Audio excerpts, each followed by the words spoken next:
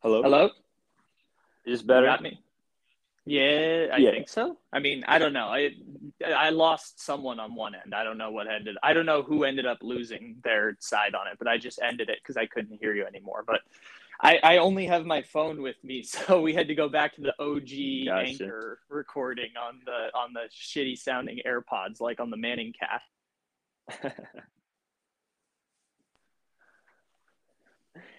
I understand, and it's all good though. We're finding a way to work it out. So, All but right, yeah, film. Let's talk about film. yes, that's what I was gonna say. I was, this last couple of weeks, I guess I've been out, or last couple of days at least, I've been out. I've been getting the chance to try to review a lot of film, watch some players, and consult with some other people. I think this year something I'm doing a lot differently now is I'm actually getting other fresh eyes. I think a big mistake I would make is like. I really don't have a bias per se, but if I don't like a player, I'm not going to see many things that's going to change my mind on that, if you know what I mean. Hmm. Now I got some people that I could talk to that are like, oh, well, this guy's got this and this and this, and they can help me adjust my grade with that. And that's something that I'm trying to improve on because, I think I was still pretty right about the grade of Matt Jones. I'm going to stay behind that as long as possible. But I will say, I do think there were some things that maybe I was a little bit unfair to Matt Jones about. And I think that's something that hopefully I can get fixed here in the upcoming, couple of drafts. And we'll see how it works out, though. But yeah, I mean, that's pretty much the only thing I've gotten going on in my life right now because of all this quarantining stuff. My entire family has COVID, for those who don't know. But other than that, I'm chilling. Yeah, and not to pivot from entire family having COVID and medical issues, but Mac Jones, yeah. So that's been weird. I'm already out there and saying, nope, I was wrong about Mac Jones. Not that like Justin Fields isn't going to be better than Mac Jones, because I see the physical gifts with Justin Fields.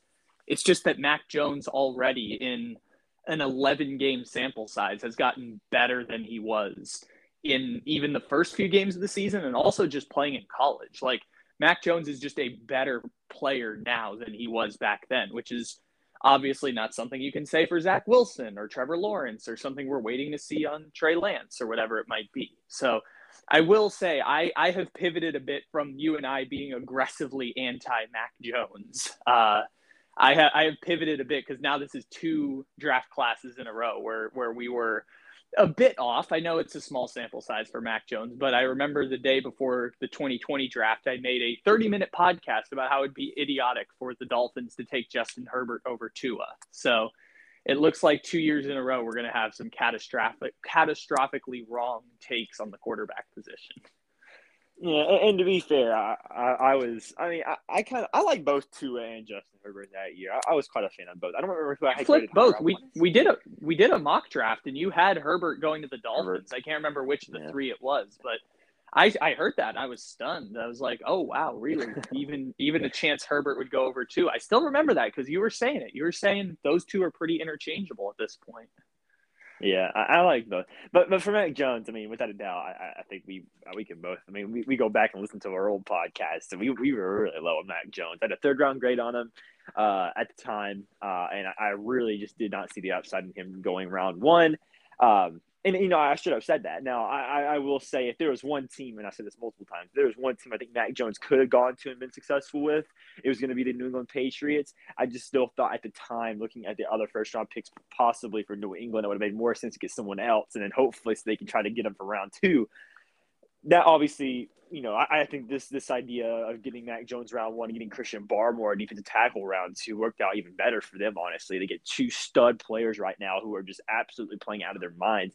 I mean, Mac Jones really hasn't done anything different from what he did in college football. Really, I just think the fact that he has remained almost constant, like his game and plays haven't really changed at all from college. He's still the same. He's still being just as effective doing the exact same thing he did back in college, which is really, really hard to do in the NFL. I mean, especially for a quarterback, you never see quarterbacks succeed the same ways they did in college. But I think the biggest reason why that's happening is because, of course, Bill Belichick is a genius, and he's going to find ways. Him and Josh McDaniels both are going to find ways to scheme players open to let Mac Jones hit. Of course, they have a very, very good running game with a huge plethora of running backs right now. Ramondre Stevenson, Damian Harris, J.J. Taylor.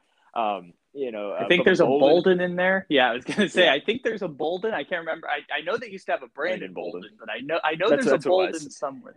I'm gonna Brandon put that. Bolden's who it is. Yeah, I'm gonna put that on the poll for Friday when this podcast drops. Do the Patriots always have a Bolden in the backfield?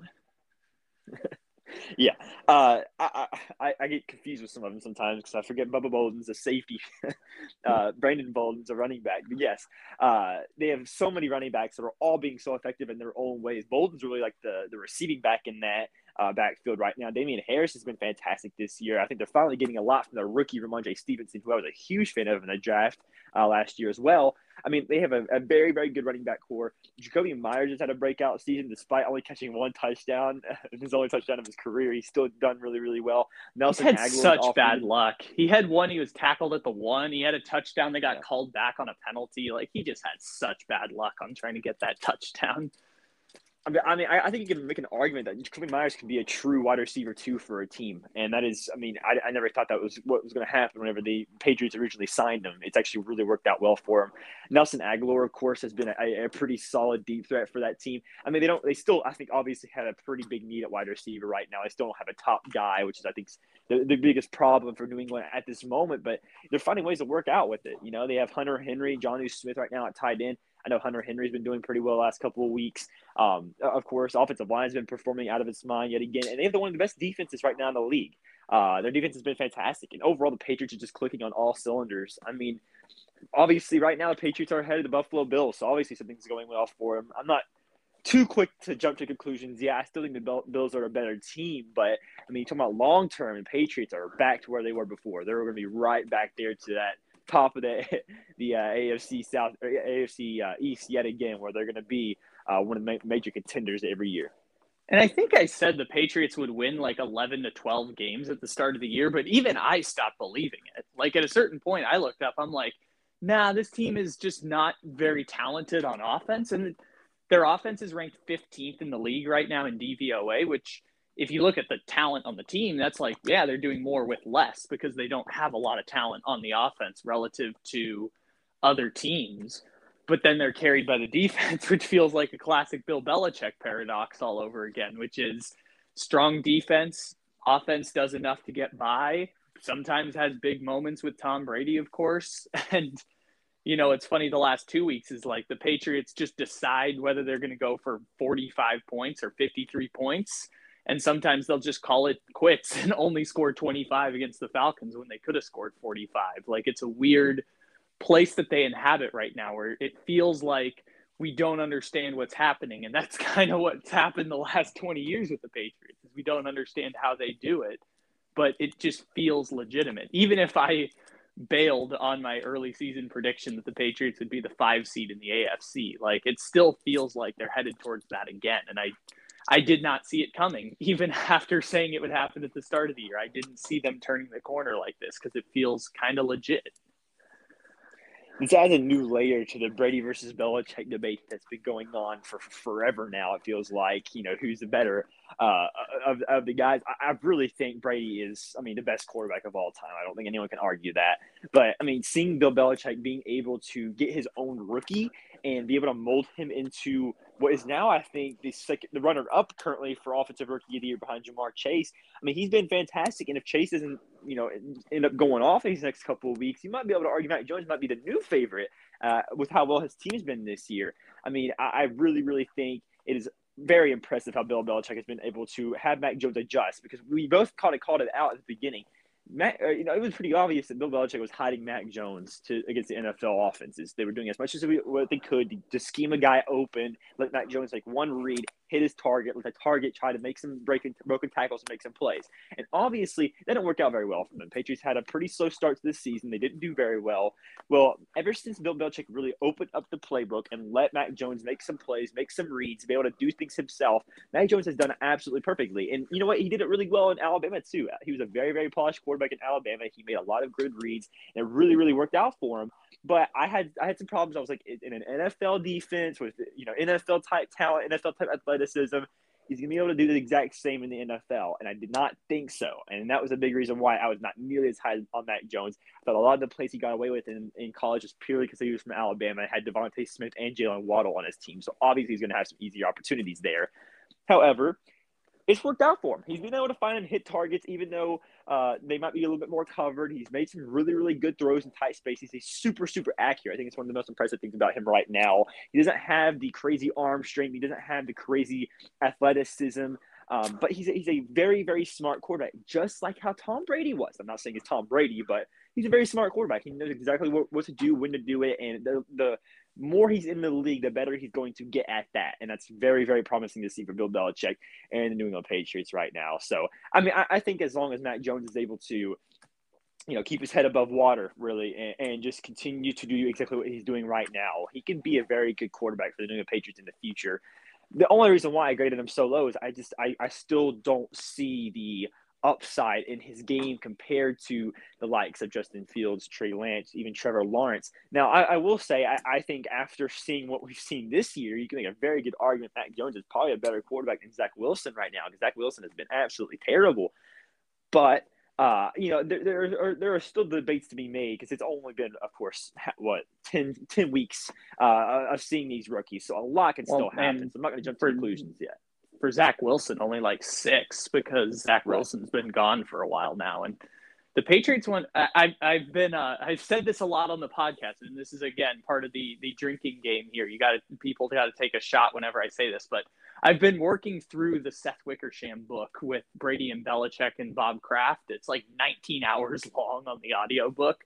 It's a really thick book. And one of the things I just find interesting is Belichick has never wavered on the commitment to still trying to do all of the dirty work of the job, even through all the success, even through being 20 years of we don't understand how they did it.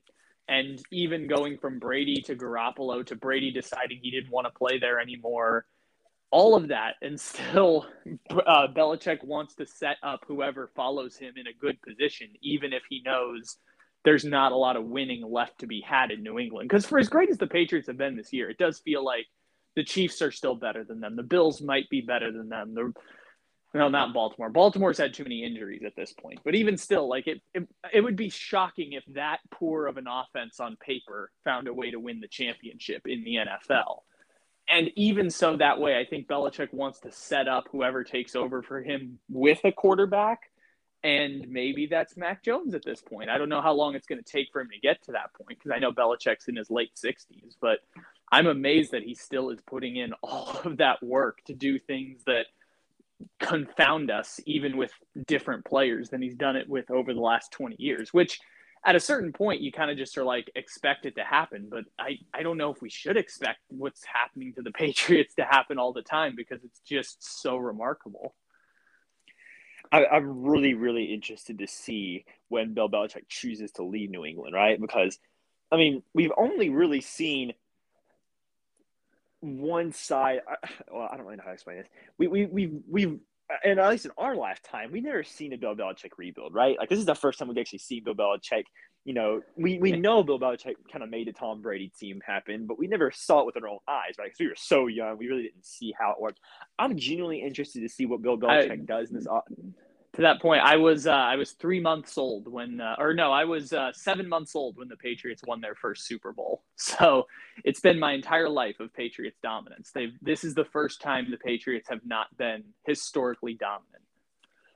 And I'm genuinely interested in two things. One, can they do it again? Can they go back to being dominant? And two, how will they be back to being dominant? I want to see it, right? And I want to see how Bill Belichick does it, because we think of the New England Patriots in our lifetime as the best NFL franchise right now. I mean, despite the Steelers having, the same amount of Super Bowls as the Patriots and everything like that, I've always considered the New England Patriots to be the top dogs of the NFL when it comes to NFL history. But that's only because in our lifetime, they've been the absolute most dominant team. It wasn't even close. So I want to see if New England's able to go back to that dominant performance again and get back to that team. And I want to see how they do it. What paths they take, because I think we can both agree in the offseason, the New England Patriots are one of the most unique teams in the NFL, because they take so many interesting routes when it comes to they almost never keep a running back, on their team. If the running back's a free agent, he's almost as good as gone, right? They lose Sony Michel, they lose a bunch of good running backs. The only guy they've ever really kept around is James White, who's been I wouldn't even say a running back at all. He's more or less he's just a pass receiving catcher. back. Yeah, right. Yes. So I mean, it's been really really unique to see how they perform and what they do. They really took a huge amount of. I think the biggest amount of cap and worries go towards the line, the offensive line at least, and getting guys like that. Also, they really value the defensive line a lot. Corners are a big one for them as well. They get some really good star players on the offensive line, and cornerbacks, defensive line, and it really, really works out for them. You can tell those are the most three biggest positions in football outside of quarterback right now.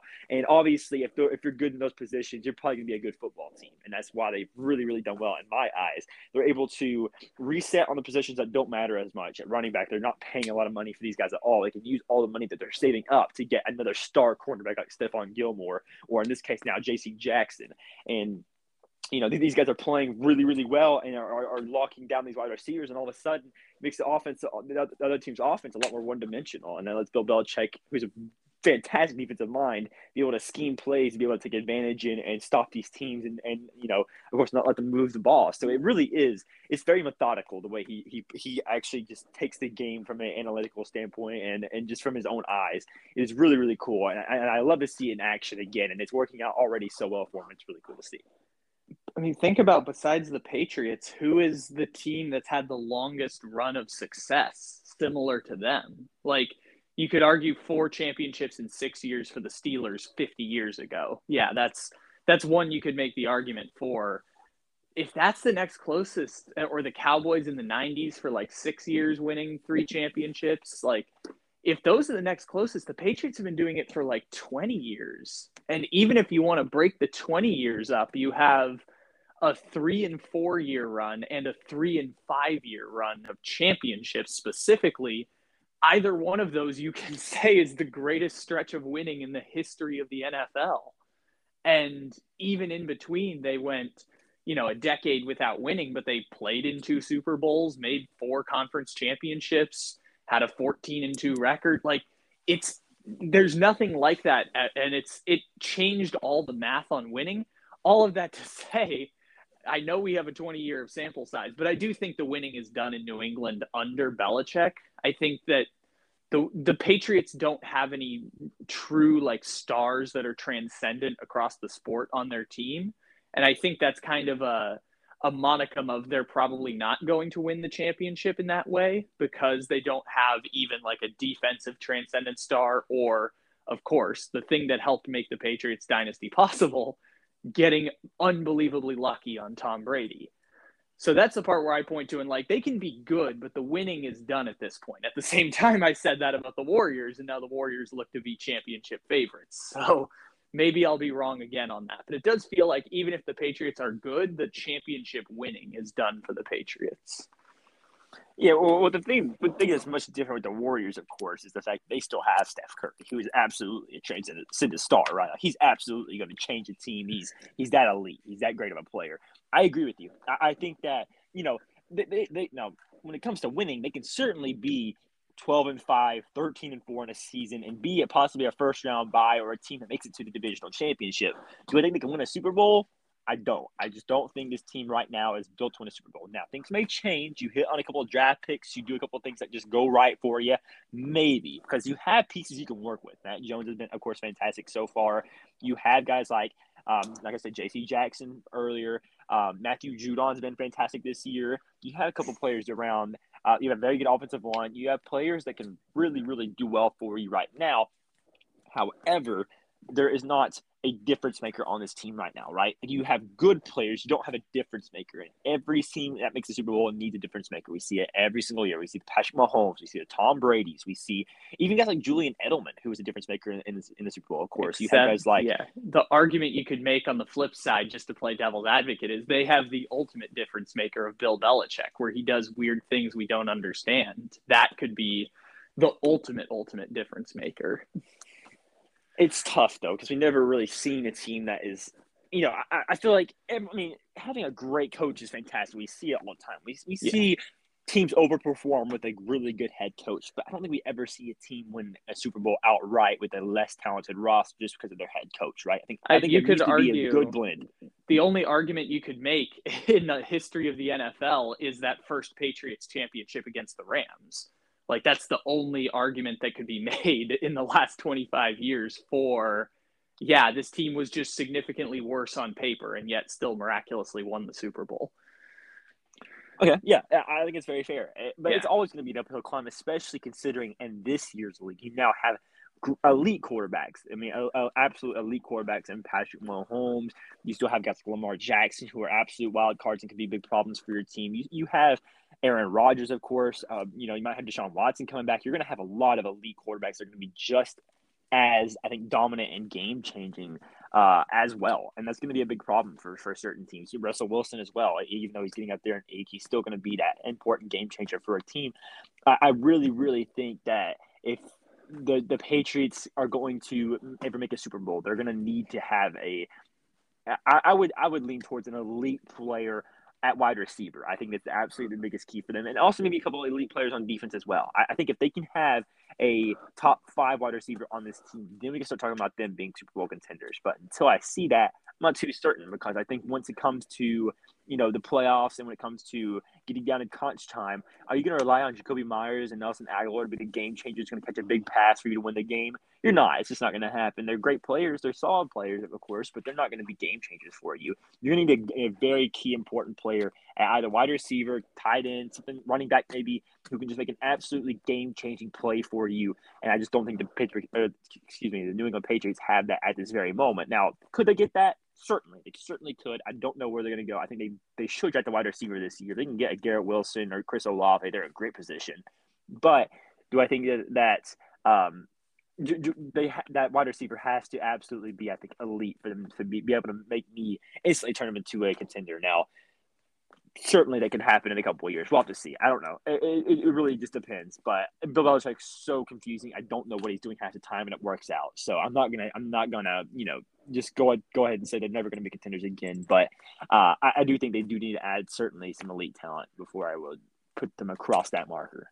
I think we pretty much agree on that, which is that Belichick gives you an edge, but you still need a base level of talent. You still need a base level of great players in order to actually compete with other teams that have great players, which I guess, Brady and Gronk were the two the last time, and Julian Edelman, of course, and having all pro players on defense, which I guess Judon's a step in the right direction. Do you remember when, I think it was last March when free agency started, we did like an afternoon podcast and the news broke on the air that Judon was signing with the Patriots. And we both thought, oh man, that is a great signing. I don't know if you remember this, but we were live on the air when that happened. And we were both like, oh, the Patriots just got a real good linebacker. And like, I don't know if we thought it would be this, where Judon's like one of the front runners for defensive player of the year, but man, that one was a swipe for the Patriots, regardless of what they're paying for him. That was like a strategic, great move by the Patriots to do that. And I guess that's kind of how they step in the right direction, which is having a plan for how to use big money free agents. But then on the flip side, like, they just don't know what to do with Kendrick Bourne or Aguilar or Jonnu Smith. But even still on defense, they know how to use their big time guys, which I think is also the other quiet thing that we don't talk about a lot with Belichick, is that Belichick's a defensive genius, but not so much an offensive genius. Like, he's very smart when it comes to offense, but he's not this kind of like offensive mastermind. He's just really, really smart at defense. Yeah, I mean, he absolutely is. It really works out for him. And Matthew Judon, I mean, was a guy, I do remember the conversation. I don't remember the exact conversation we had, but I do remember being very excited about the Matthew Judon signing. I mean, the Patriots do this very often. They get one kind of big free agent.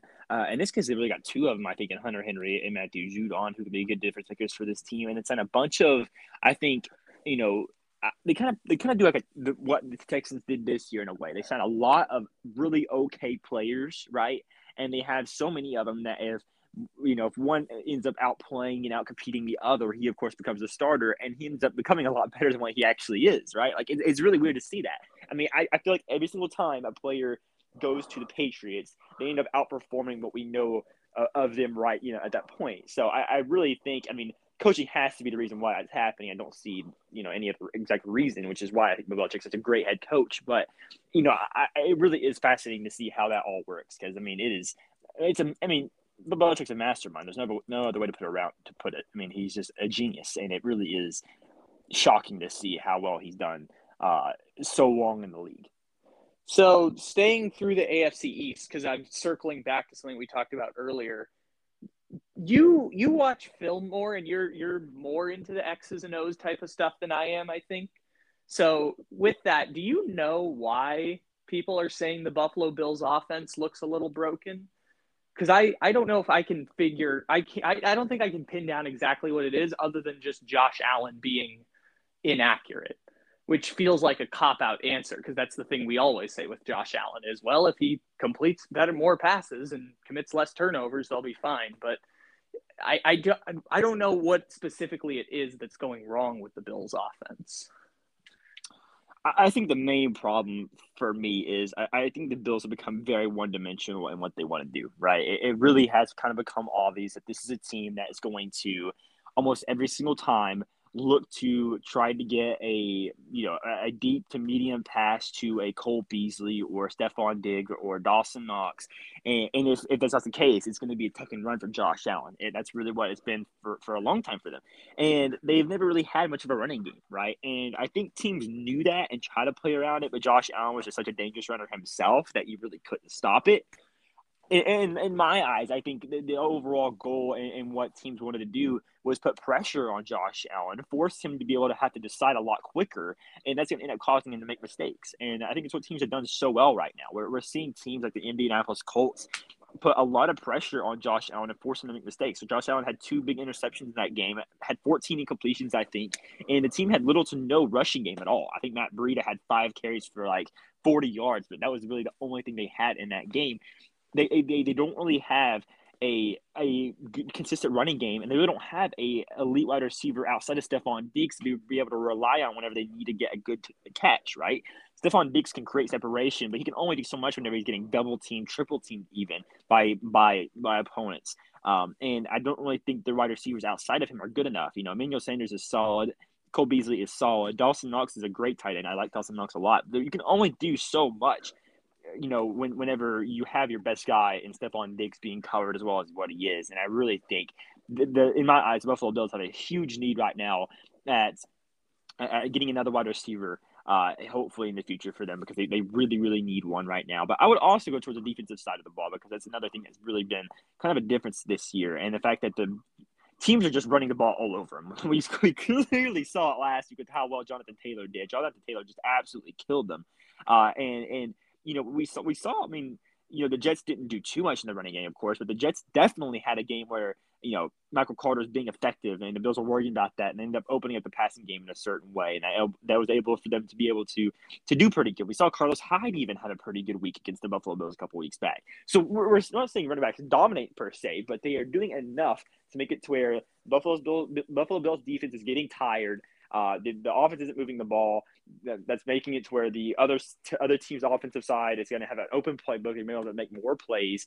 And it really is just the fact that the Buffalo Bills right now are trapped. Teams have figured them out, right? And we saw this with the Ravens a couple of years ago. We saw it. I think we even saw it this year with the Chiefs to a certain extent. We see teams figuring other teams out. How you adjust to that is the biggest question right now. And I think there's 2 ways you can do it. One way is just get another great wide receiver and just become an absolute dominant force when it comes to the passing game, or the run game a lot more. They're gonna have to find out a way to make it to where the run game can be more of a factor, because teams are not expecting the Chiefs or the Bills, to run the ball. It's just not going to happen. The Chiefs have Clyde Edwards-Helaire; they can run the ball whenever they want. The Buffalo Bills, they don't have a guy right now that they can trust. Now, Zach Moss has been pretty solid this season. He's been a good red zone target, of course. Devin Singletary has been okay, maybe. They have Matt Breida, like I said, has been a pretty okay running back 3.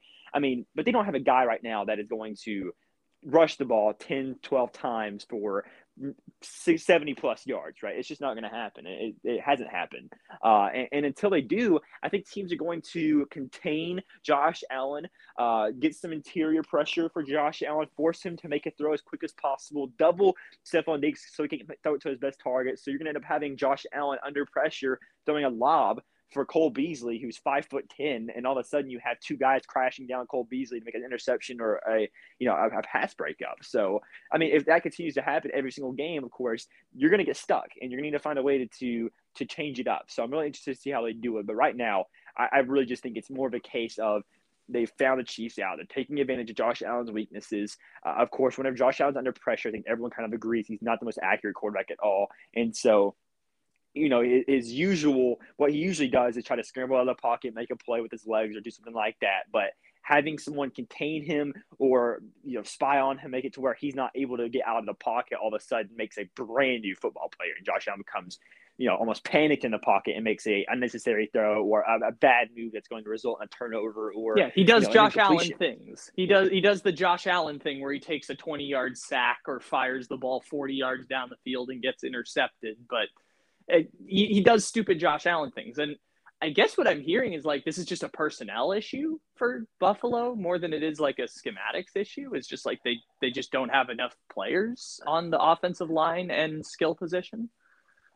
I mean, it's tough because I really, really liked I really liked both Zach Moss and Devin Singletary back whenever they, were first getting drafted to this team. And so in my eyes, I think they have personnel that is good enough to be able to be a good football team. However, I mean, we're kind of seeing where, this team is just, it feels like they're almost just a step behind every single time. So I think what we saw from their scheme before was working absolutely perfectly, but now teams have kind of figured it out to a certain extent.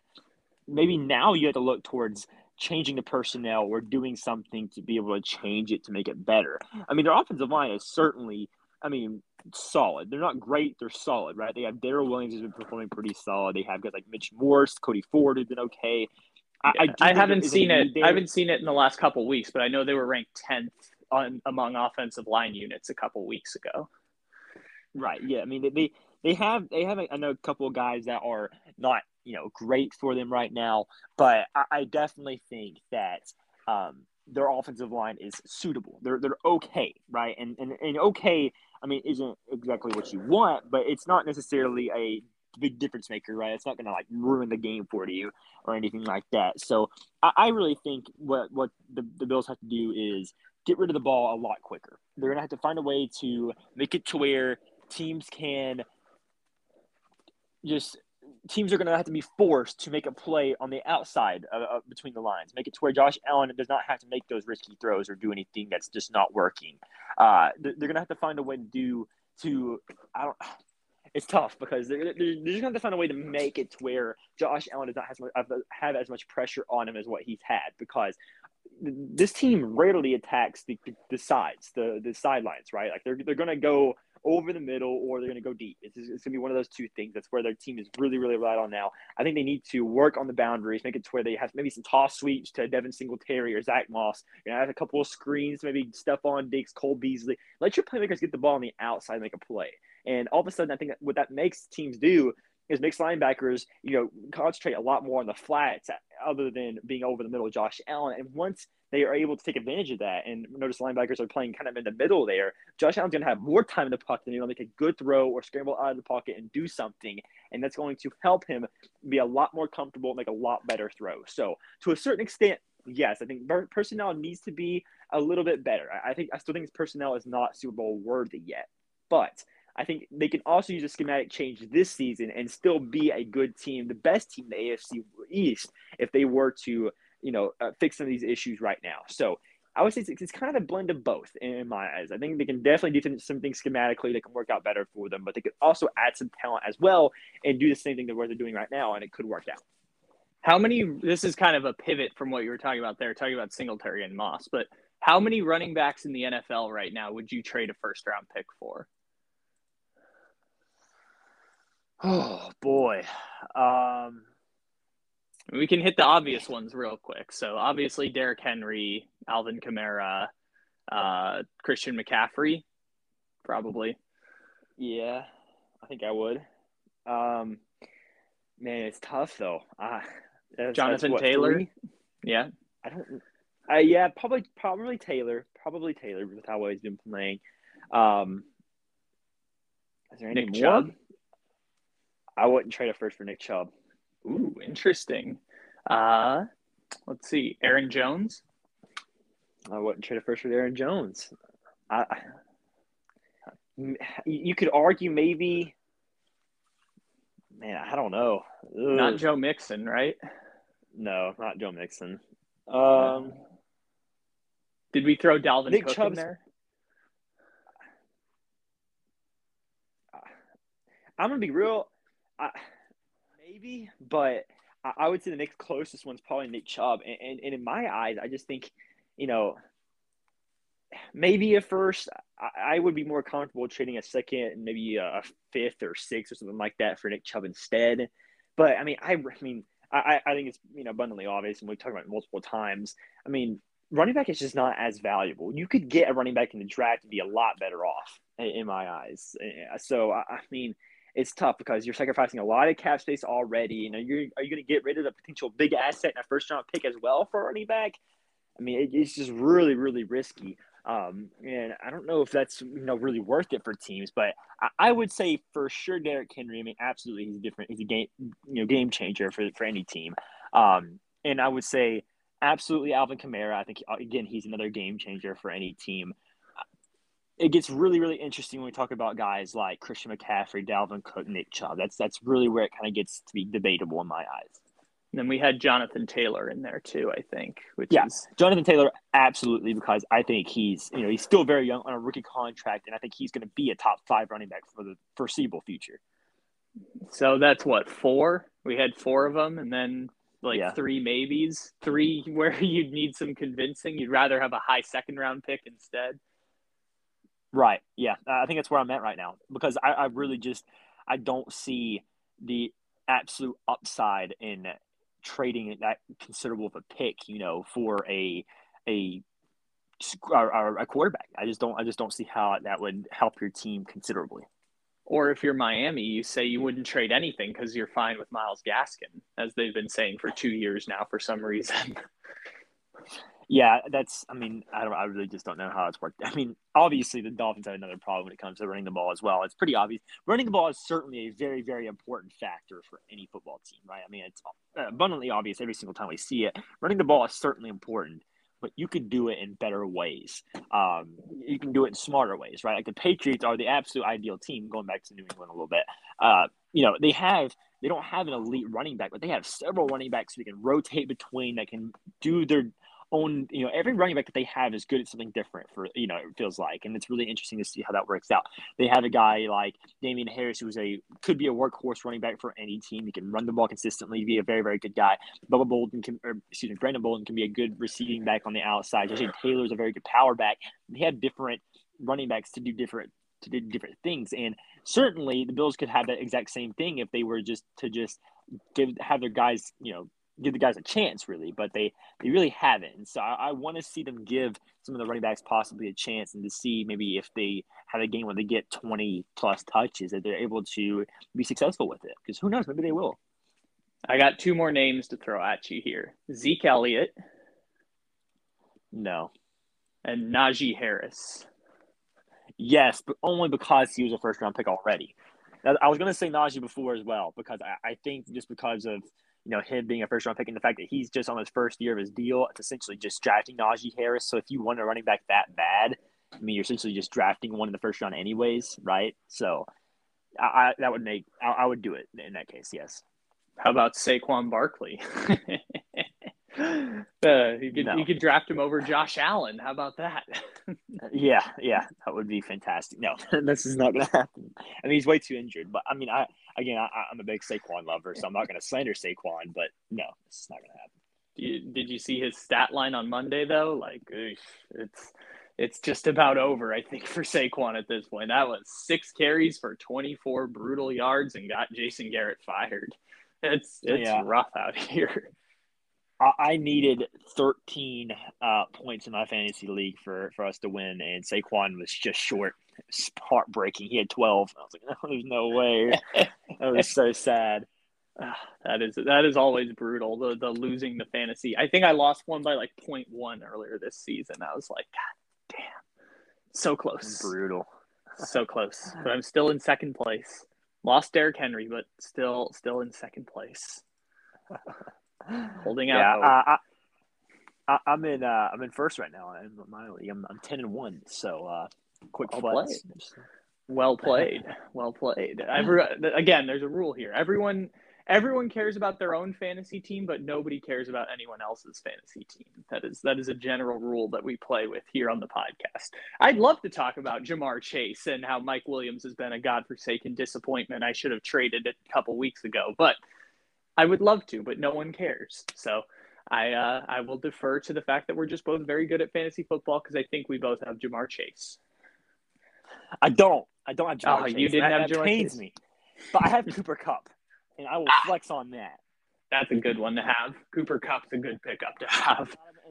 I got him in the 5th round of my draft, and I was stoked. Absolute steal. That's a good one. Yeah, I know him and Robert Woods. So there was a weird thing where it's like him and Robert Woods were right next to each other, and then Chris Godwin and Mike Evans were right next to each other, and I just said, I'm not going to touch any of those because I have no idea who's going to be good and who's not. And God, I should have taken Cooper Kupp and Mike Evans because it would have worked out so well. I actually did trade for Chris Godwin. I traded like Michael Pittman and Jerry Jeudy for Chris Godwin. So that's like something that could work out. But even still, I should have taken one of them when I had the chance. I was absolutely a huge fan of Cooper Kupp. I was very hesitant on Ja'Marr Chase because, I'm not saying the drops and everything got to me, but I mean, just anytime you draft a rookie wide receiver, there's a lot of question marks behind it, right? You just don't know how good they can be, and I just thought there were better options out there.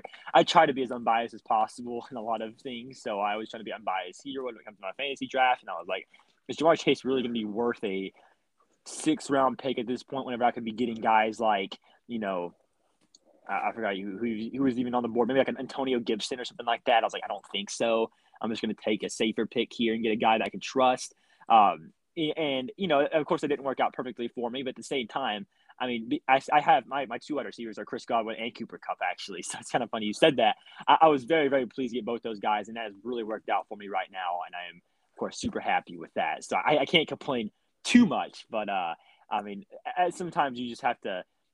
I'm a big scouting guy. I love it. I just started Dynasty League this year, so I'm going to do some fantasy scouting now for the first time. We're going to be like trying to figure out what pick should I take in fantasy. That's going to be a lot of fun, but I'm always very scared about rookies because there's so much uncertainty until I actually see them on the field because I don't know what their role is going to be. I don't know what they're going to do, and that always scares me. Whenever I'm drafting in a fantasy league, I always want to take a more certain player that I can absolutely trust to perform pretty well. And I kind of thought both Godwin and Cooper Kupp are going to be able to perform to a pretty high level.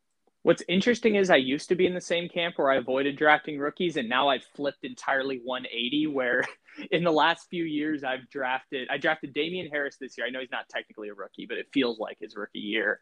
And then because Sony Michel is gone. So I had him, I had Henry Ruggs last year. I took Jalen Waddle this year. I took Ja'Marr Chase this year. Like I took all the people that I was uncertain about because I was like, if a few of them hit, then I'm getting good value. Because like Ja'Marr Chase, obviously, if he were to draft next year, he'd be like a 2nd or a 3rd round pick in most drafts. And also this year, I took Justin Jefferson in the 3rd round, which is not a rookie, but last year was obviously a breakout rookie year. So I'm like, he could get better. He could slump, but I'll take Justin Jefferson anyways. And I'm like, I've flipped 180 on this where I take all the young guys because if they work out, then it could be a huge value bump, which kind of worked out for like Mike Williams and Cooper Kupp this year because both of them like had breakout years in year 4. But those cases are like, if I know what someone is, I know what Keenan Allen is.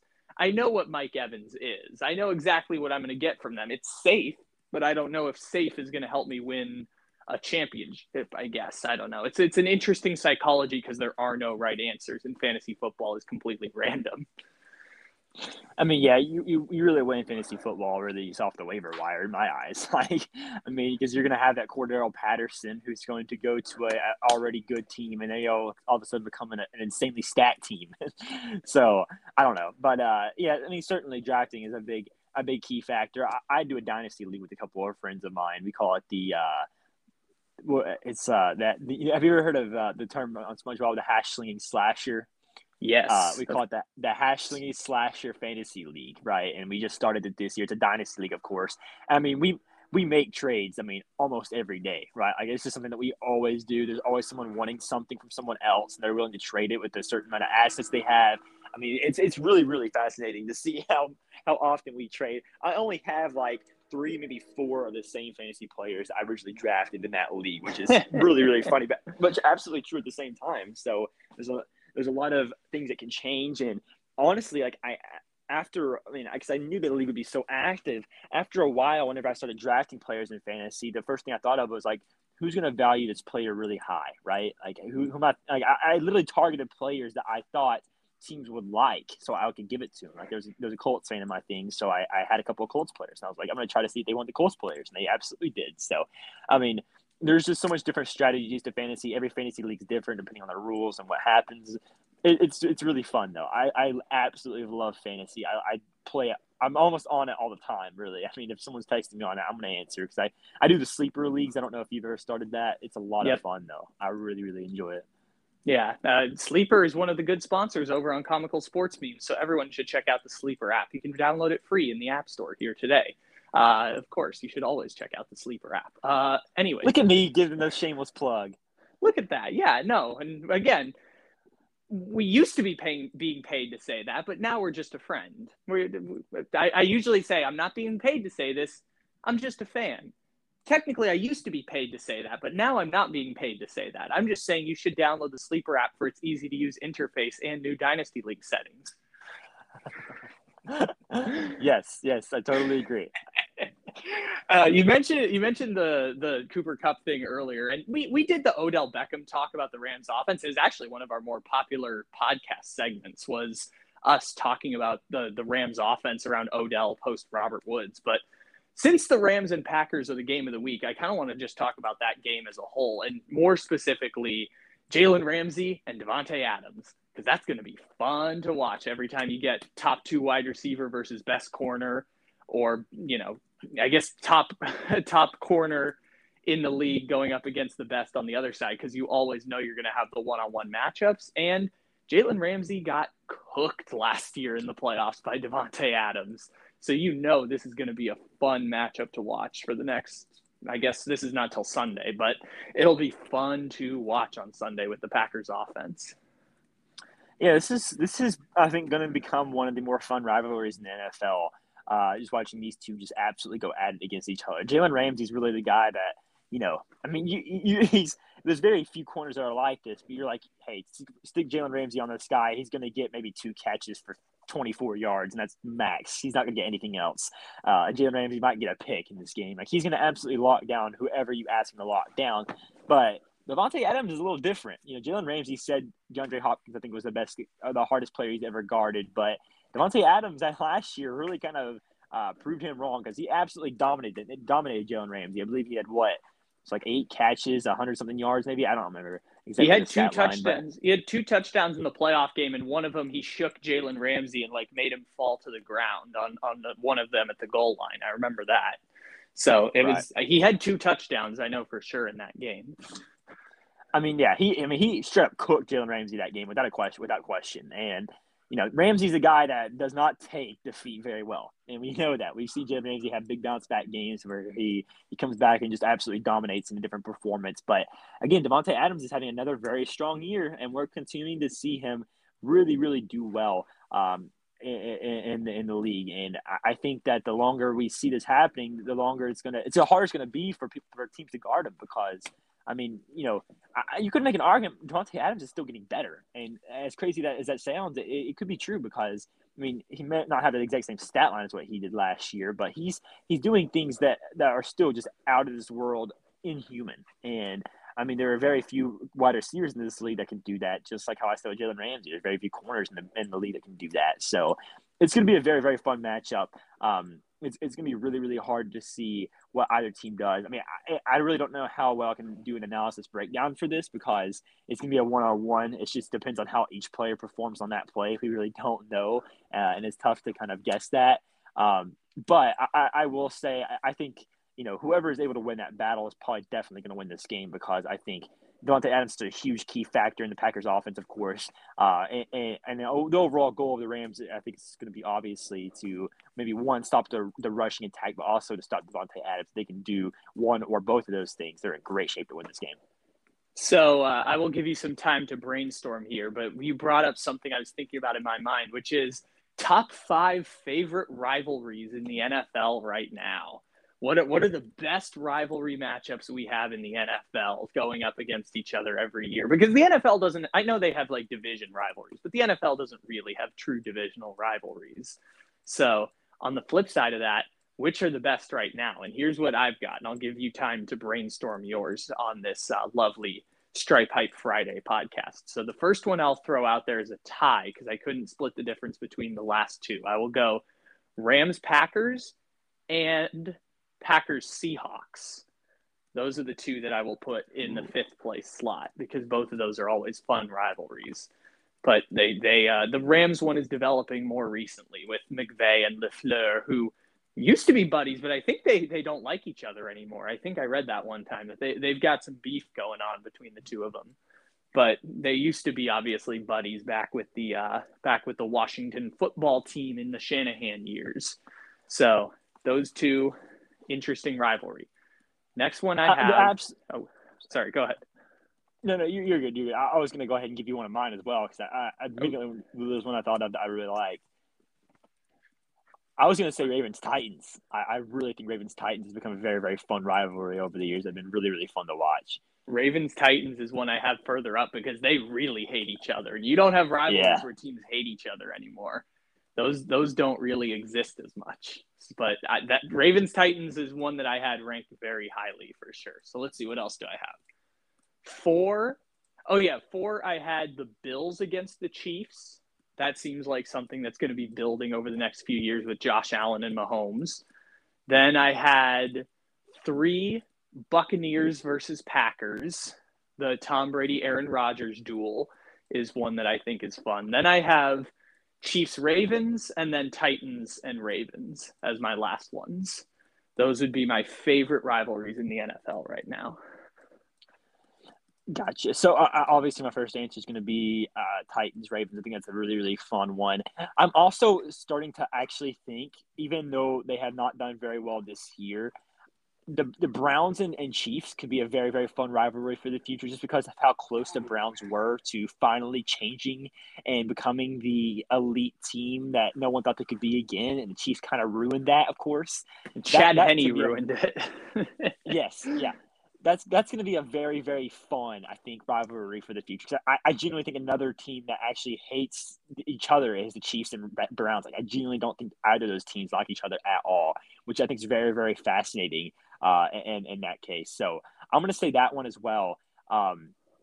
I definitely like the Buccaneers versus Packers one as well. Just Rodgers, Brady's must-see TV all the time. Of course, both those quarterbacks are, considered to be 2 of the greatest of all time. So, seeing those two matchups always going to be really, really fun and entertaining to watch. I really, really like the Rams, of course, and the Chiefs as well. Just watching that game a couple of years back, where it was like, 57, 54, something like that. Like a very high scoring game. What was the score? You remember that game? The Rams Chiefs Monday night game. Yes. It was, I believe, 52-51, I think was the final score. Best game of all the games I've watched, it's the best game of all time, right? I think so. And so I definitely think just because of that game almost in itself has almost created a rivalry that's almost, going to never be, that it's going to always be there. And kind of think that both those teams are now looking to be in the Super Bowl, possibly. Of course, the Rams in the Super Bowl a couple of years ago to the Patriots. The Chiefs have been in the Super Bowl the last few years. I think it's another rivalry that I really like as well, and I'm really looking forward to seeing. And just for nostalgia's sake, and just the fact that these two teams have just always hated each other forever, I really think Philadelphia and Dallas has to be one as well. Because my entire family's a Dallas Cowboys fans, right? And so I see a lot of the hate that Philadelphia fans give them and stuff. And I've heard so many stories about how much Philadelphia just hates Dallas, how much Dallas hates Philadelphia, and that's just such a classic rivalry as well. And I know those two teams hate each other so much. So I'll put that one as my last one. Yeah, that's a good one in there. I feel like those NFC North or those AFC North ones get in there because the Ravens and Steelers obviously hate each other more. The Bears have just total animosity for the Packers, but I don't know if the Packers think about them in the same way because they've been dominant for 30 years and the Bears have been bad for 30 years. But those divisions. That was one thing I tried to factor here. Like I wanted to say Bengals Steelers, but as much as I hate the Steelers, obviously the Bengals have not done enough to make it really a rivalry at all, right? I want to see more of a two-way kind of rivalry, and I think when it comes to Philly and Dallas, of course, you see them almost split every single year. Yeah, I get it. Those teams are usually competitive, even if one is winning and one is not, or both are mediocre, or whatever it might be.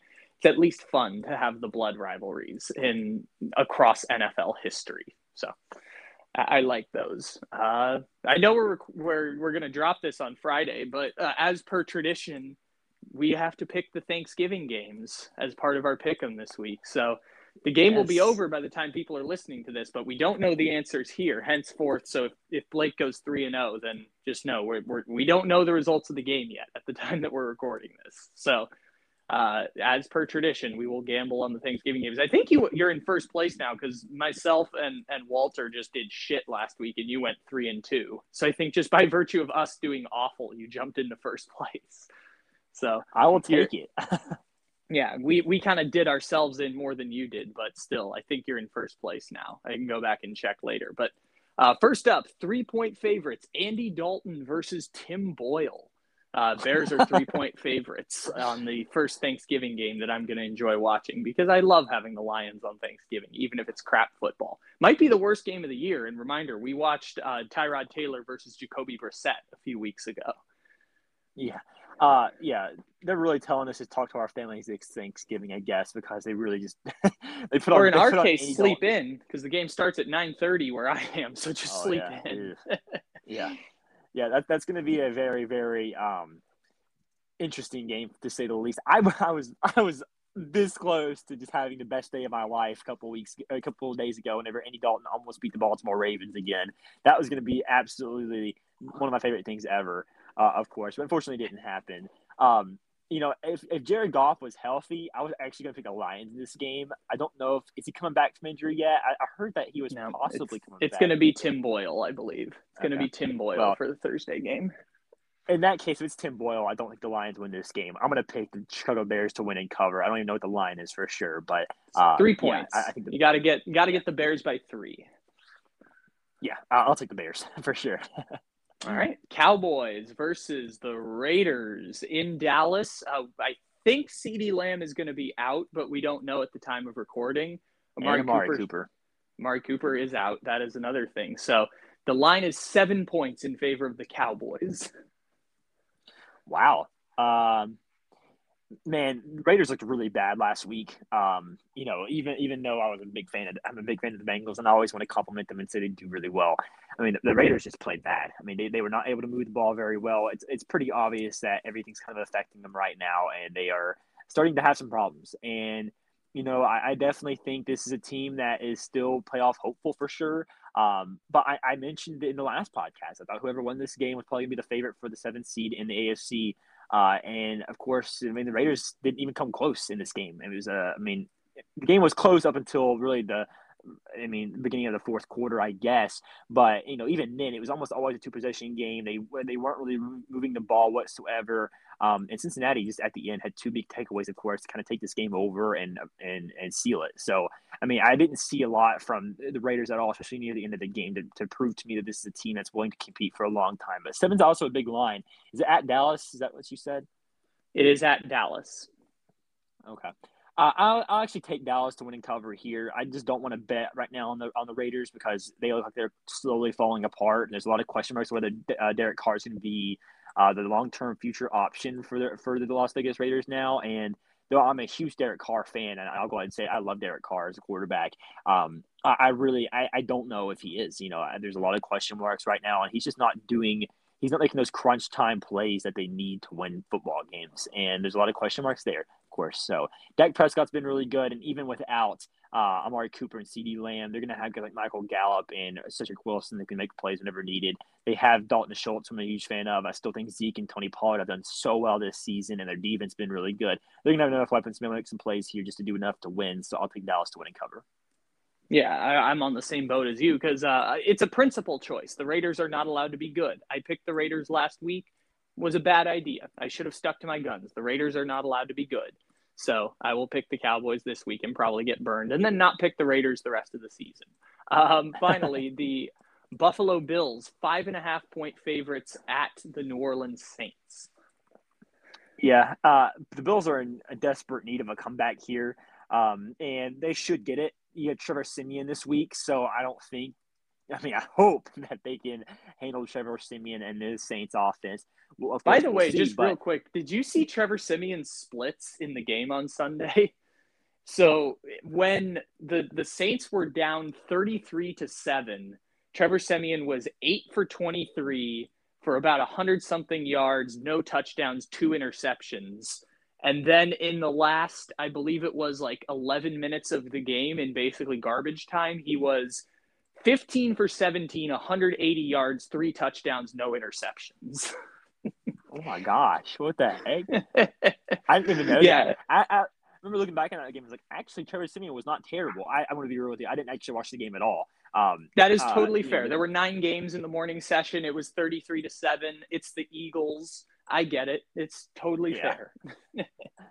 But I remember looking back at Trevor Siemian's stat line. I was like, well, it is the Eagles, but it's not bad. It's not a bad game for Siemian. He had a 28 QBR until that fourth quarter, and then he finished with a 70 QBR by going 15 for 17 for 180 yards and 3 touchdowns in garbage time. That's crazy. But no, I really think this should be a bounce-back game for the Bills. They need to reassert their dominance. They have really struggled the last couple of weeks, and they're in desperate need of a win here. I think they get one here. I think they can get their minds back in the right place. So I'm going to have the Bills win and cover. Yeah, I think we're on the same boat there as well. So we got 2 more games here. This is a fun one. Buccaneers at the Colts. The Buccaneers are 3-point favorites on the road. Colts are, I think, the hottest team in the league right now. If you were to ask me, if there is a hotter team in the league, hotter than the Patriots, hotter than the Chiefs. Ooh, yes, I will stand by that. I will stand by that. I think the Colts are currently the hottest team in the league. The Colts are 1-5 to start the season. Everyone kind of had them out of the playoffs. There was not one person that really thought the Colts were contenders right now. They're 5-5, and they've won some very, very tough games. And they have done. I mean, they've dominated in those tough games. I mean, this is a team that is just playing as dominant right now. Carson Wentz has had a not a revitalization by any means, but he has certainly performed a lot better than what most people thought he could. Jonathan Taylor, Carson Wentz has been above average. Exactly, yeah.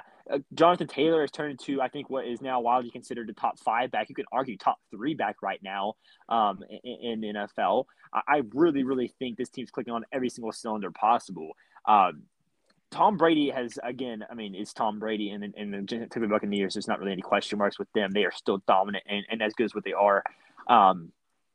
If the Colts win this game, they might become my new 7th seed in the AFC North because this is a big key game. If they win this game, they're 6-5. They could be looking to become that, of course, that next 7th seed because they're really contending right now in my eyes with the Cincinnati Bengals. So it really is a close matchup there. But let me just say I do think that the Tampa Bay Buccaneers win this game. 5.5 is a very, very tough line for me. Oh, it's only 3. It's only 3. 3. My fault. Okay, yeah. So I'll take Tampa 5.5. Then. My fault. Sorry, yeah. 5.5 was the last game. It's only 3 points for the Bucs. Okay. Yeah, if it was 5.5, I might have taken Indianapolis to cover. But since it's only 3, I'll take Tampa Bay to cover and win this game. All right. And last but not least, we have Monday night, Seattle at Washington. It is a straight up pick 'em. Seattle, Washington, just pick the winner. Yeah, I'm going to pick Washington to win this football game. I really, really am. I knew it. I knew it the moment it happened. Let me just say, Russell Wilson coming back from his injury, I knew was not going to be the same Russell Wilson. And I don't want to flex on that because, of course, I hate to see that for Russell Wilson. But I knew that's exactly what was going to happen. I told myself, I've been flexing for 4 days that I told everyone the Titans weren't legit. So keep flexing. We love flexing here on the podcast. I told myself that Green Bay Packers game was going to be a blowout. Like, I knew it was going to be Green Bay's big victory, and it was. I don't remember who they played last week. Who did they play last week? The Seahawks. They were they got smoked by Colt McCoy. Yes.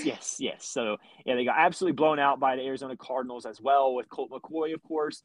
I mean, this is a team that's heading in the wrong direction, right? We saw it start with Geno Smith. I think it's continuing now with Russell Wilson, even though Russell Wilson, I think, is definitely better than Geno Smith, obviously.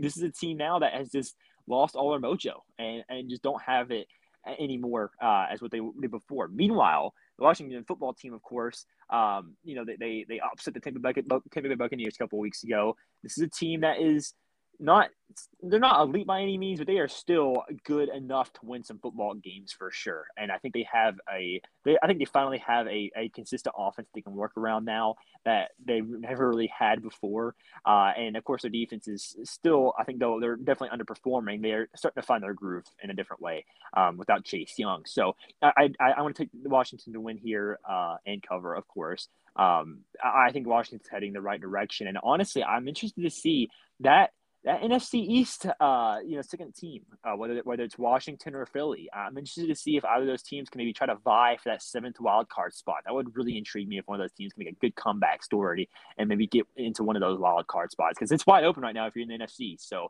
I could see one of those teams trying to contend and maybe make it in because they for sure have an easy schedule with how weird that division is right now. You said the Bengals and the Colts were battling for the 7 seed. Does that mean you have the Chargers penciled in as the 6th seed in the AFC? Currently, yes. I still think the Chargers are legit, and I want to put them in there. And I knew who the first 5 were. I just didn't know who 6 was. Yeah. And right now, I think you look at 6 being contenders between the Browns, of course, the Steelers, the Bengals, and really the Colts. So all 3 AFC North teams and the Colts. And though the Browns, absolutely dominated the Bengals a couple of weeks ago, this is a team that I think, of course, is definitely heading in a bad direction with Baker Mayfield. There's a lot of question marks there.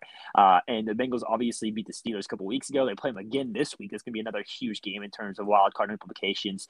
But I really think the Bengals have kind of, at least in my eyes, risen as the second best team right now in the AFC North. Of course, they beat the Ravens, who are currently the best seed right now in the AFC North as well. So you can make an argument they might even be the best team right now.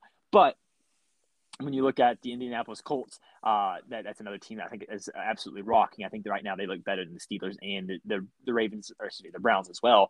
So I really kind of see those 2 teams as being the main contenders for the AFC North wild card spot. But Cincinnati is a big game this week. If they beat the Steelers, I think they are absolutely the favorites for that spot. If they lose against the Steelers, they have some work to do. I forgot to talk to you about college football, so I just want to rapid fire a bunch of games this week real quick. So just 5 seconds or less analysis from this game. Can just be a name of a team, whatever it is. Just rapid fire through some of these. So Ohio State, Michigan. Ohio State, CJ Stroud, they're the hottest team in college football right now, for sure. Yeah, 8-point favorites, probably a good bet there. Mississippi State. Going to be fun, but Matt Corral's a difference maker. Iowa, Nebraska. Yeah, Iowa. Lots of corn. That's basically the Black Friday Corn Bowl. It's the Black Friday Corn Bowl every year. Yeah, pretty much. Cincinnati. They're making the playoffs. Probably going to lose first round, but good for them. Yeah. North Carolina State. Ugly, but I like Sam Howell, so I'm going to take North Georgia Carolina. Tech. Georgia. Georgia by a million. Georgia bloodbath. It's a 35-point favorite, which I think is a larger line than Kansas against Texas, if I remember correctly. I think that's a thing that happened. Oklahoma State. Oklahoma. I'm going to take Oklahoma here in an upset. I think they can bounce back. Ooh, so that means Oklahoma State would be out of playoff contention at this point. I like that. Yes. Oregon State. Oregon needs a bounce back game. I think we get it here. That would win the Pac-12 North for them. Michigan State, Penn State. Michigan State Michigan State surprised me. I'm taking Michigan State to win though.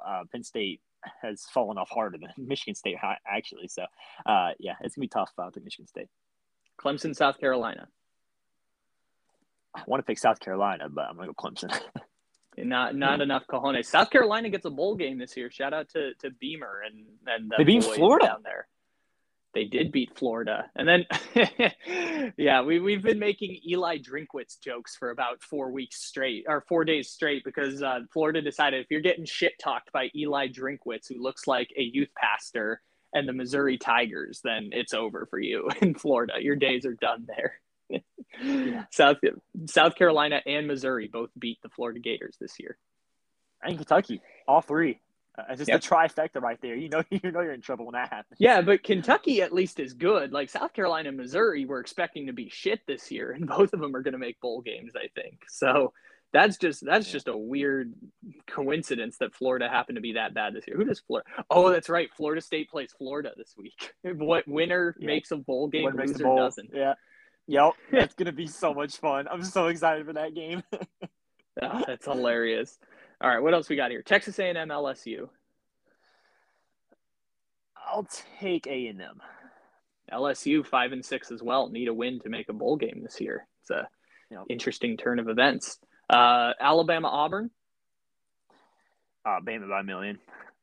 Oh, a million. I mean, they're only 19-point favorites. So. Yeah, only. Yeah. No, I think they win by 20 plus. Love that pick. What else we got here? Pittsburgh, Syracuse. Kenny Pickett season. I'll take Pittsburgh. UTSA, meet motherfuckers. Yes, that's all you need to know. Just meet. They are back. They're finally here.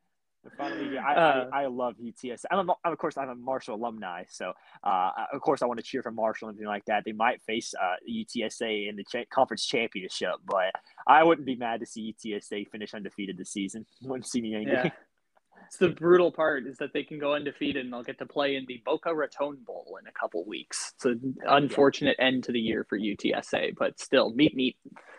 Just don't ask me about their players. Yeah, I need a couple of weeks before I can tell you what's going on there. And finally, of course, the college football game of the week for some reason at 9 a.m. on a Friday.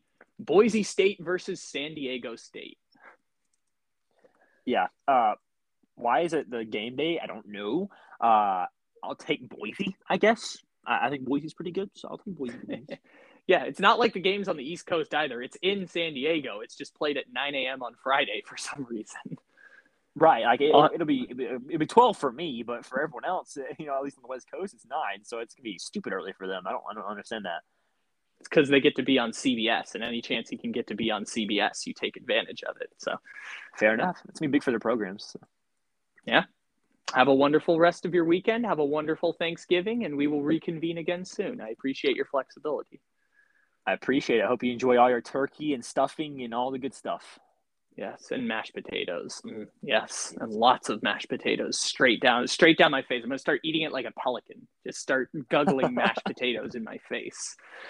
Listen, I am the biggest fan of stuffing in the world. I literally every single I eat multiple Thanksgivings because I have divorced parents, of course.